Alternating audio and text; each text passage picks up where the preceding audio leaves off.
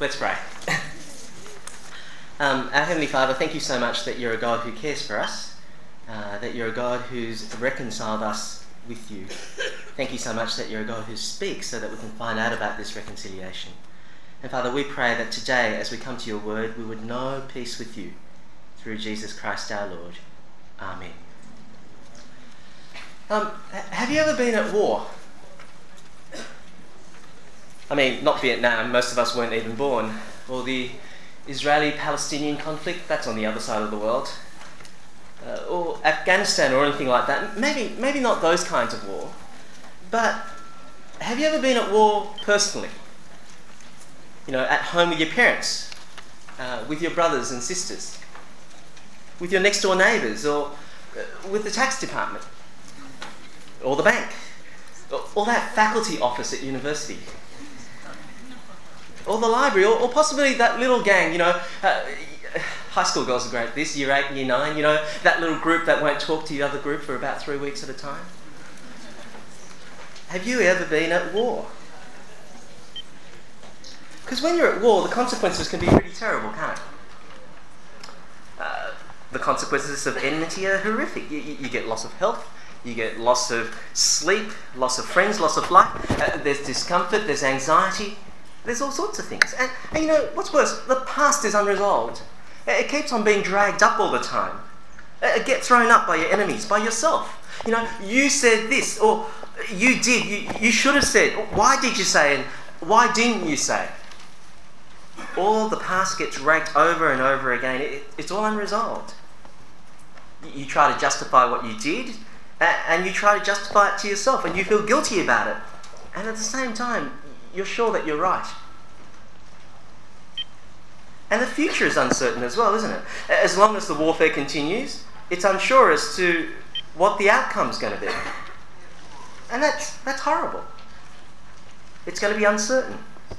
As long as the warfare continues, you don't know what the future is going to be like. What's life going to be like when this is all over? If it's all going to be over. If I win the war, at what cost am I going to pay to win it? And when I do win it, what's going to be left? What the heck is going to be left? You read about it in the papers all the time, don't you? The fights between the families, and the only one who wins at the end is the lawyers. They've won nothing out of the whole process, the people. The future can be so uncertain. And the present is so bleak as well. It's so unpleasant. Whenever the warfare is on, hatred and jealousy, ill will, that's all there. Bitterness, plotting, it's all in the air. It's all in the heart. Now this is true of the warfare between God and humanity. We don't love God, we don't want God. We don't rejoice in his presence, but rather resent his intrusion, his authority over us, and hate the very mention of him. God continues to be angry because we all rejected him. We said, rack off, God. We want to live life our own way. We want nothing to do with you. And God continues to be angry with us because of our rebelliousness against him, because of our warfare that we started. And so when we look at our past relationship with God, guilt, that's what dominates. And when we look at the future, it's hopelessness and meaninglessness. And we look at the present, the best way of coping with God in the present is sort of like some of what the philosophers used to do. Just treat it as trivia. It's better to have a drink and play a game of backgammon. That's what David Hume did. It's better to have trivia. War, it's a terrible thing. But have you ever seen the film footage of the celebrations at the end of the Second World War? For after 6 long years, after 6 long hard years of struggle, the British people had the biggest party that they've ever had. They all just went dancing in the streets. They climbed over the monuments. They danced and they sung with strangers. They hugged each other. I mean, they were English. And they were dancing in the streets, hugging.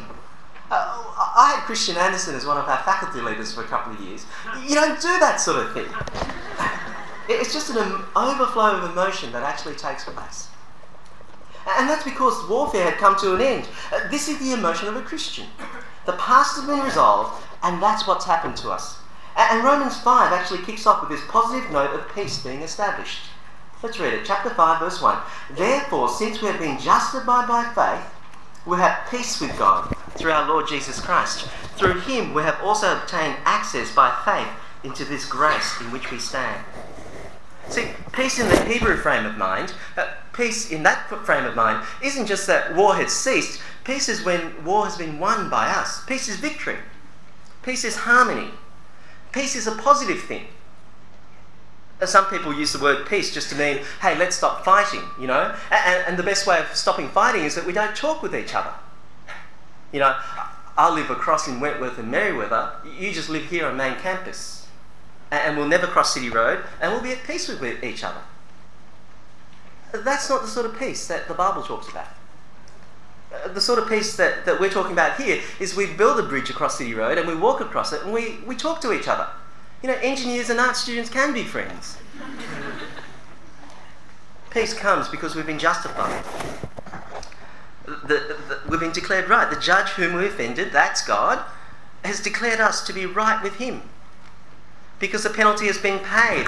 That's what Romans 1-4 has been all about. So that we can be at peace with God. Death, sin is defeated. We're at peace. And therefore you see it flows from what's been said before. Therefore, since we've been justified through faith, that's what it's been talking about. We have peace with God. And this has come through Jesus. Because Jesus' death on the cross paid our penalty in full. Defeated sin, defeated evil. And having been justified, therefore we have peace. And so it's by faith in Jesus that we come to justification. And therefore peace with God. And into his grace and favour. Into that beautiful place of favour with God. Into his grace. We have access to God. Jesus has won for us and given us access to God's favour. And not only is there peace, there's reconciliation. Have you ever been introduced to, you know, somebody important? Somebody, you know, who's important and famous? Sort of like Andrew Cadday, you know? You know, big, scary sort of a guy, but, you know, and someone says to you, have you met so-and-so? And you get to be introduced to them and you can be friends with him. Well, it's the same sort of thing here. Jesus has introduced us to God the Father. Not that Andrew is God the Father, but we were enemies.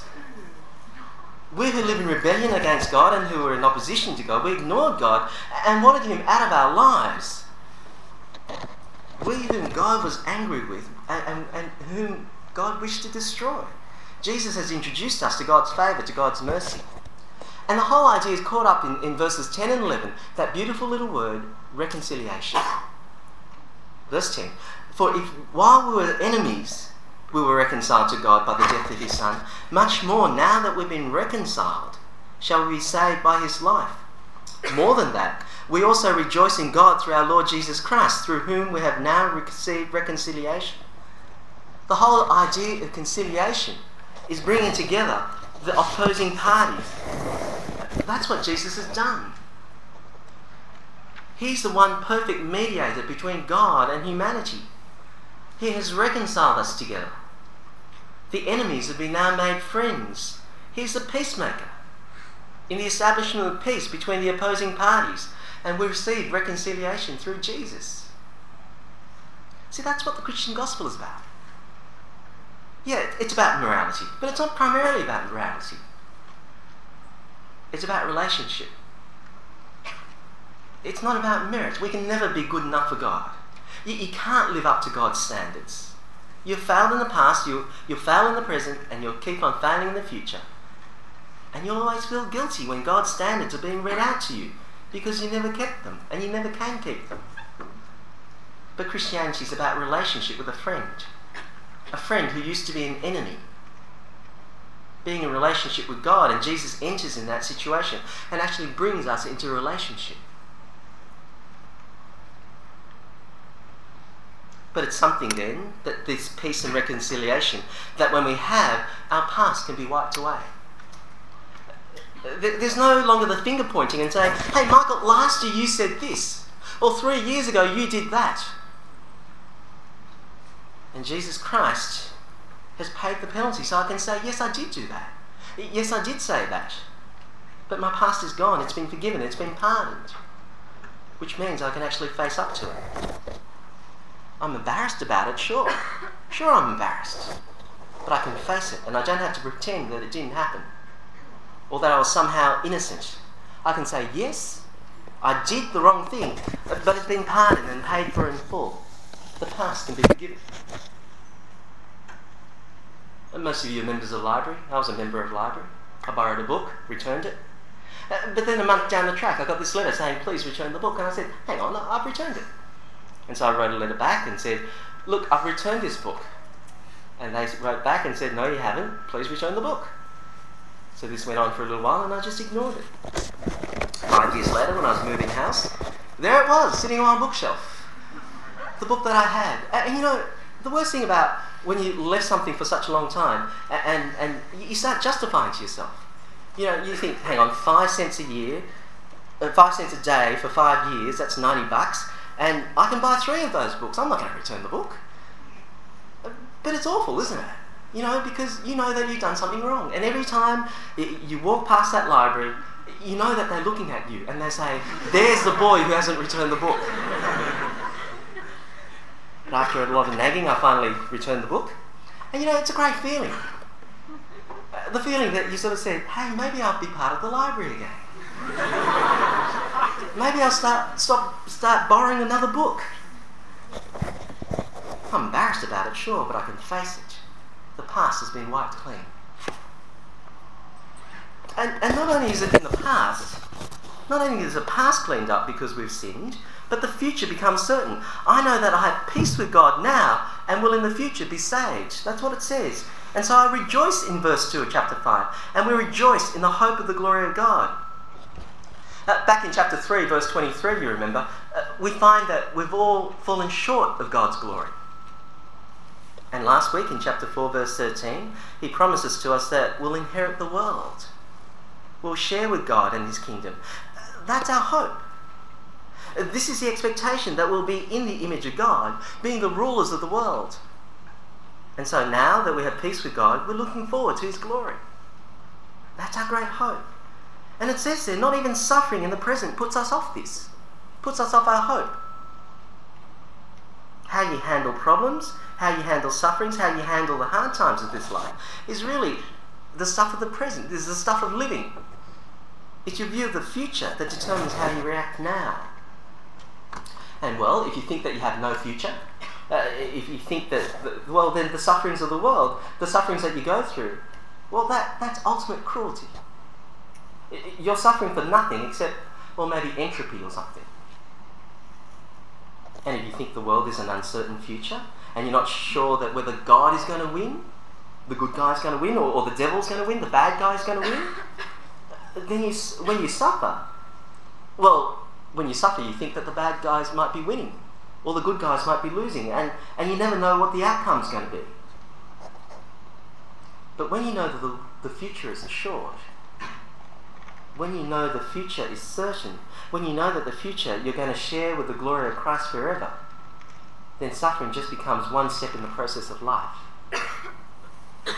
You suffer, and through suffering you get perseverance, and from perseverance it produces character. And from character, which gives you even greater hope that will not be disappointed, it says there. And that's what verses 3 to 5 is saying. That God is at work in all these sufferings to produce you the character that looks forward to the future when you inherit eternal life, when you'll be there with God in glory. Suffering's hard work, but you've got to see that there's good before you can last the suffering, before you can endure suffering. I mean, I volunteer for suffering fairly frequently, really. Not because I'm a masochist, but because I believe that my dentist will actually work good in the long run. If for the moment I think that he's not going to do good, well, I'm not going to go through suffering.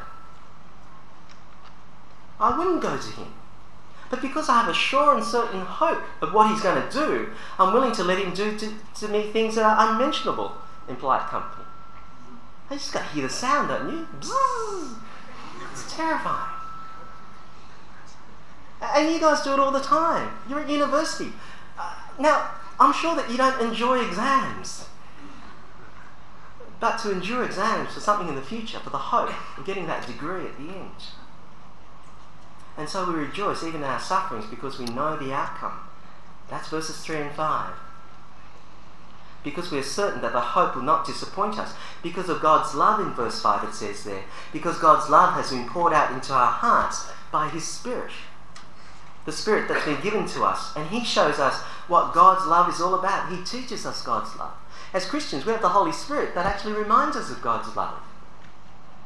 And not only is the Spirit there to remind us, it's demonstrated. It's a fact of history in Jesus' death. It's been brought about. That's God's love. It's been made clear. The same words used back in chapter 3, verse 5. God's righteousness may be made clear, demonstrated, seen more clearly. And how do we see God's love clearly? Well, verses 6, 7 and 8 spell that out.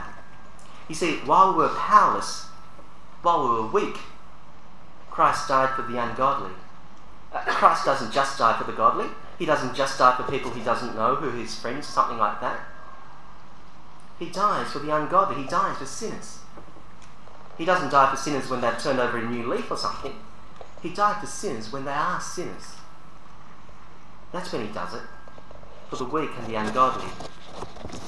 And I think verse 8 is one of the most incredible verses of the Bible. One of the most beautiful verses in the Bible.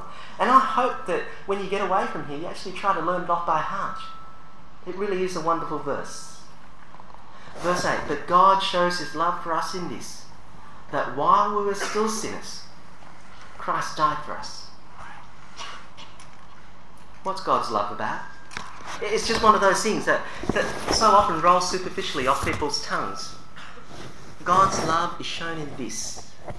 While I hated Him, while I rejected Him, didn't want Him, rebelled against Him, and refused Him, while I was thoroughly guilty, He sent His one and only Son into the world to die on my behalf and for me.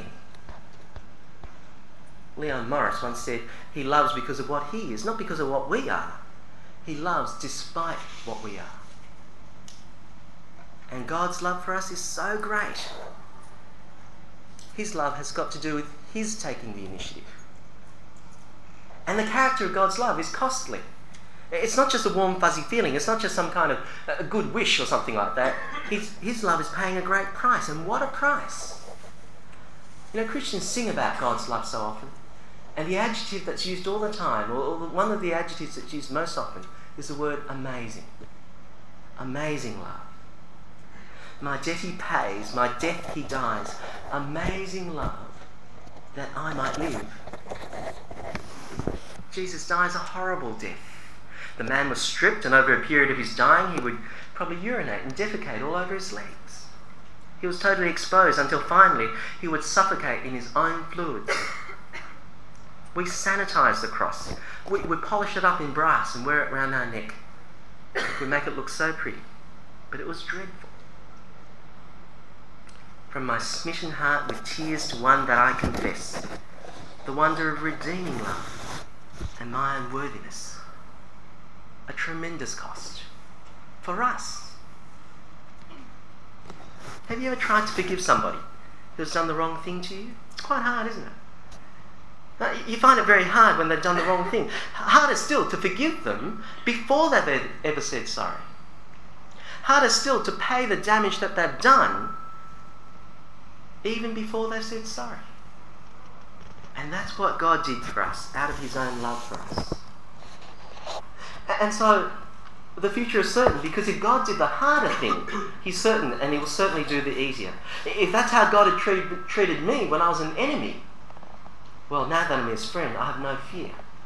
No worry about the future. God will look after me. And that's the point of the argument in verses 9 and following. Since therefore we have now been justified by His blood, much more shall we be saved by Him from God's wrath, from the wrath of God. For if while we were enemies we were reconciled to God by the death of His Son, much more now that we are reconciled shall we be saved by His life. I've got a friend who got married, and his father-in-law promised him a house in Killara and a Victor lawnmower. It's a funny thing. But imagine if he got given the Victor lawnmower first. You know, I'm going to give you these things, and here's a lawnmower. There's not much certainty about the second thing coming, is there? But when the title deed comes, if he can do the bigger, you know that he's going to do the lesser. When he's done that which is so much harder, God says, I don't need to worry about the future. He'll be looked after by God and His Son. The future is certain. Despite suffering, the future is certain. The future is certain because God's Spirit's given to me, so I know God's love. It's been poured in my heart. And God's love is certain because it's been demonstrated back in history when Jesus died on the cross, and no one can go back in time to take Jesus off the cross. And if God has done the harder, he can certainly do the easier. The future is assured. And so with this future assured, our present is transformed. The way I live in the here and now. Yeah, sure, Christianity is about a pie in the sky when you die. But it's such a magnificent pie in the sky when it dies, it changes the whole way that you're living now. It changes. It transforms your life. Just as existentialism, if that's your thought, if that's your worldview, which is about no pie in the sky when you die. And because there's no pie in the sky when you die, well, existentialism is in the here and now. It's absolutely depressing. It's hopeless. It's meaningless. It's stupid. It's absurd. And the whole idea of life is just black depression. And what existentialism says is because they say there's no God, there's no future, and because there's no future, there's no meaning. And because there's no meaning, there's no life. Well, that's the nature of it. And if you read any of the existentialists, it's all absurdity. It's all sadness and blackness. They write books about suicide, and sometimes that's their choice.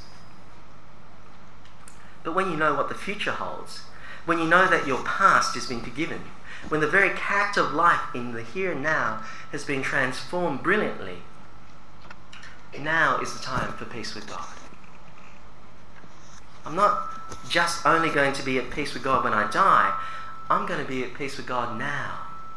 And therefore when I die, it's not just the future, it's available now. And so we rejoice. We rejoice in the hope of our glory in verse 2. I once read a story about Sir Marcus Sloane, who used to be the Anglican Archbishop of Sydney for many years.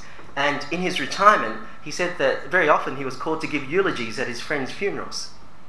And whenever he went to the bedside of a friend, whenever he had the opportunity to go to the deathbed of a friend, he always used to ask the question, do you know peace with God? And that's a great question, isn't it? Because that's a question that's generous. It's saying, on your spiritual journey, do you have peace with God? It actually assumes that the other person is actually on a journey to God.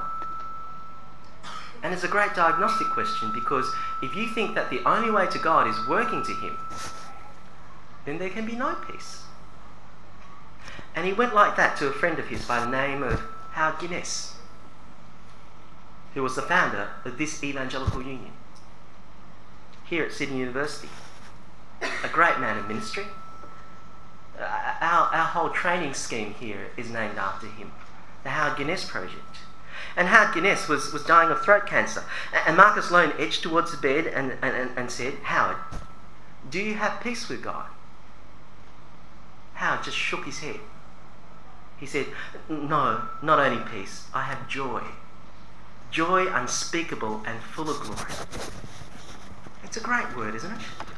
In the face of his death, what does he have? Joy. Joy unspeakable. Here is the Christian emotion, friends. Joy.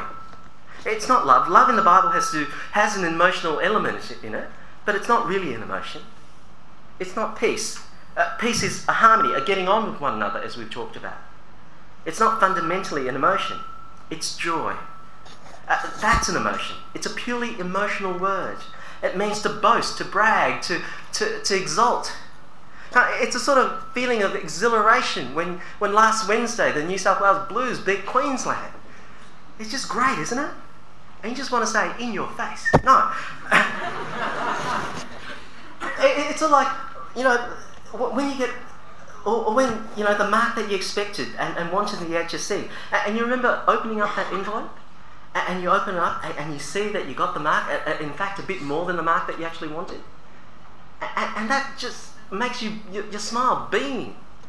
And people a mile away could see that, yeah, you've done it. Even though your mother seemed to open and had a look earlier. That's a sense of, I've done it, I've achieved it. And I can boast in it, exalt in it. Last Wednesday when I was watching that football game, a few of my mates came over and we saw a few replays of some old grand finals in rugby league. And I was actually old enough to remember Mal Meninga before he was a coach, when he actually used to play. And I saw a recap in an old grand final where Mal Meninga, that great mountain of a man, he'd just gone through 80 minutes or so of battering himself inside and out, and then the final whistle blows, and the camera just pans to his face. And the emotion is such that he's almost breaking into tears. And he's really struggling to keep these tears back. You know, he's been bashed for about 80 minutes or so. That's all right. He's not going to cry because of that. But winning, when that final whistle blows, it just melts that kind of man mountain. It melts him, the whole emotion of it. And being from Canberra, he begins to cry. See, this idea of joy, when we talk about bragging, when you brag about yourself, it's a bad thing, isn't it? But when you boast about your side, about righteousness, about others, about the victory that is ours. Now that I'm justified, I have peace with God. Peace with God, and therefore I can rejoice in the fact that I'll share in God's glory for eternity. And so we rejoice in our hope, because ours is not just one of uncertainty. We're not in deep despair and anxiety or something like that. We'll go through sufferings like the rest, but we'll go through them differently.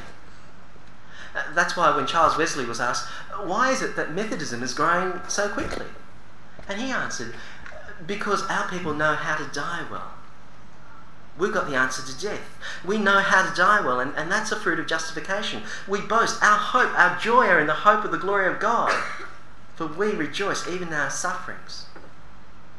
When I was doing my HSC, I did do a book called One Day in the Life of Ivan Denisovich by a guy called Alexander Solzhenitsyn. He's a guy that when he got out of the Russian Gulag, the Gulag Archipelago, after years of suffering, he made a very interesting observation. He'd gone in as a political idealist. He came out as a Christian. And the reason he'd gone in one and come out the other is that the political idealist, well, he didn't know how to face sufferings, but the Christian did. The political idealists, well, they were happy to go into prison for the sake of their political ideals. But their political ideals were not sufficient to cope with the torture, the irrational, wretched torture of the Russian Gulag. But the Christians seemed to be able to cope with suffering. And so he found out about Christianity and became one inside that situation.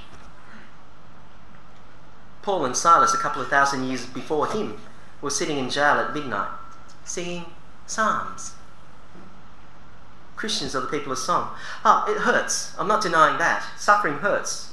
Right? We don't live in the fantasy world of thinking, well, it doesn't hurt. But we're not controlled by it. We're not depressed by it. We're not resigned by it, because we have hope that lives through us, because we know what comes at the end of it. We know the sovereign Lord who's working to bring all things to good for us in the end. And so we endure. You'll never get rid of Christianity by oppression and persecution. You will by affluence and apathy, but never by oppression and persecution. That's why the church is strong where places where it's being persecuted, and weak and flabby in places like Australia. My wife worked for Open Doors, Brother Andrew, for a little while, and she was talking to one of the leaders of the churches in China. And he said, and she asked the question, what's the biggest threat to the Chinese church? And he answered, it's not the government. The government's actually quite kind to us and we can do all sorts of things. But the biggest threat is materialism. Not persecution, not threats, but materialism. And so the present is transformed because we know that we're loved by God. We know we're loved. How many people here can say that they're loved? Verse 11, more than that, we also rejoice in God through our Lord Jesus Christ, through whom we have now received reconciliation. That friendship word again. You got a friend? Hope you have. A real friend. If you haven't, come to talk to me later, so at least you and I can be friends. But when you've got a real friend, you notice what joy it brings to you? Have you noticed the sheer excitement? How it can actually light up your life? How actually seeing a sunrise can actually be more pleasant because you're seeing it with them? How seeing, their car in traffic, you sort of see them in the distance and you just smile and you think, wow, is that them? Just because you know the other person. There's an old Sunday school song that went, "The perfect friend is the one who knows the worst about you and loves you just the same." You can probably buy that on a plaque from Koorong or something. But they've got it wrong. The plaque's got it wrong. It's not just the perfect friend is the one who knows the worst about you and loves you just the same. As the song goes on, there's only one who loves like that. And Jesus is his wonderful, wonderful name. Who knows the worst about you? Which friend do you really have that you can really trust with your deepest, darkest thoughts and secrets? And trust that they will accept you and still love you. Jesus knows more about you than I know about myself. And his love is such that he paid the price in full for me. That he defeated sin, defeated evil. That he reigns now as the king. And I can be his friend, reconciled with him. We have joy in God himself. And notice here the difference between enmity and peace. Yeah, in the old days, you see, we didn't give God another thought. In the old days, we rejected God. We resented God. We didn't want to hear about God. We didn't want to hear about the policeman who made life miserable, or that great miserable school teacher who always told us what to do, or something like that. But now that you know the forgiveness of God, now that you know that he's forgiven you through the death of his Son, now that you know the love of God, it's great to know that he's around, isn't it? And so let me ask you, are you at peace with God like this? I mean, is your peace with God just a non-communication kind of peace? Just no interaction kind of peace, which really is no peace at all? Are you still at that enmity with God, where you really don't like it, and you're sorry that you came to public meetings because someone's actually dragged you here, and you still feel guilty, and you ought to go, but you don't want to go, and Christians just irritate you because they just keep on talking about God? Are you still an enemy of God? If you've been justified, then you will be at peace with God. And if you're at peace with God, you have a hope in the future. And you'll know that the past has been dealt with. And you can be so overwhelmed by joy here in the present, in the midst of suffering. The joy and the hope that lies before us. The joy in suffering, the joy in God. If you're justified, declared right with God through faith, you have hope of God's glory. Can suffering interrupt that? No, suffering will not interrupt that. How do I know that I will enter into God's glory, the hope of glory? Well, because of God's love. God's love that's been made known to us by the Spirit. God's love which has been made known and demonstrated, the objective demonstration by Jesus' death on the cross. How can I know that my hope will be fulfilled? Because God has done the greater thing. He will do the lesser. God gave his best for me when I was at my worst. The world keeps on wanting to say, God helps those who help themselves. Paul says in Romans, God helps those who cannot help themselves. Has God declared you right with him? Have you got that great joy in the hope of future? There's a story that a bloke by the name Bryson Smith tells about a man out in Dubbo in his church who actually had a stroke, a cerebral vascular accident, and he's paralysed. He can't do anything for himself, can't even feed himself, can't dress himself. And every day, someone has to look after him, from his toileting to his dressing to his eating. And he was asked one day, do you want us to pray for you that you'll get better? And strangely enough, he said no. Why is that? Why don't you want to get better? No. See, I don't want to get better because I'm afraid that when I get back to my old life, I'll actually forget about the goodness of God and my great hope in the future. You see, it was because of this stroke that I actually come to understand who God is, for me to put my trust in him. And I'm afraid that when I lose this, when I go back to the old ways, I mightn't trust him anymore. Now sure, we probably won't go to that extreme. But is that your hope in the future? So great, so big, that you can live through and endure your sufferings. Friends, do you have peace with God? Do you have joy in God like this? And if you want to know more about it, amongst the comments that you make in your comment cards, why don't you write down what you really want?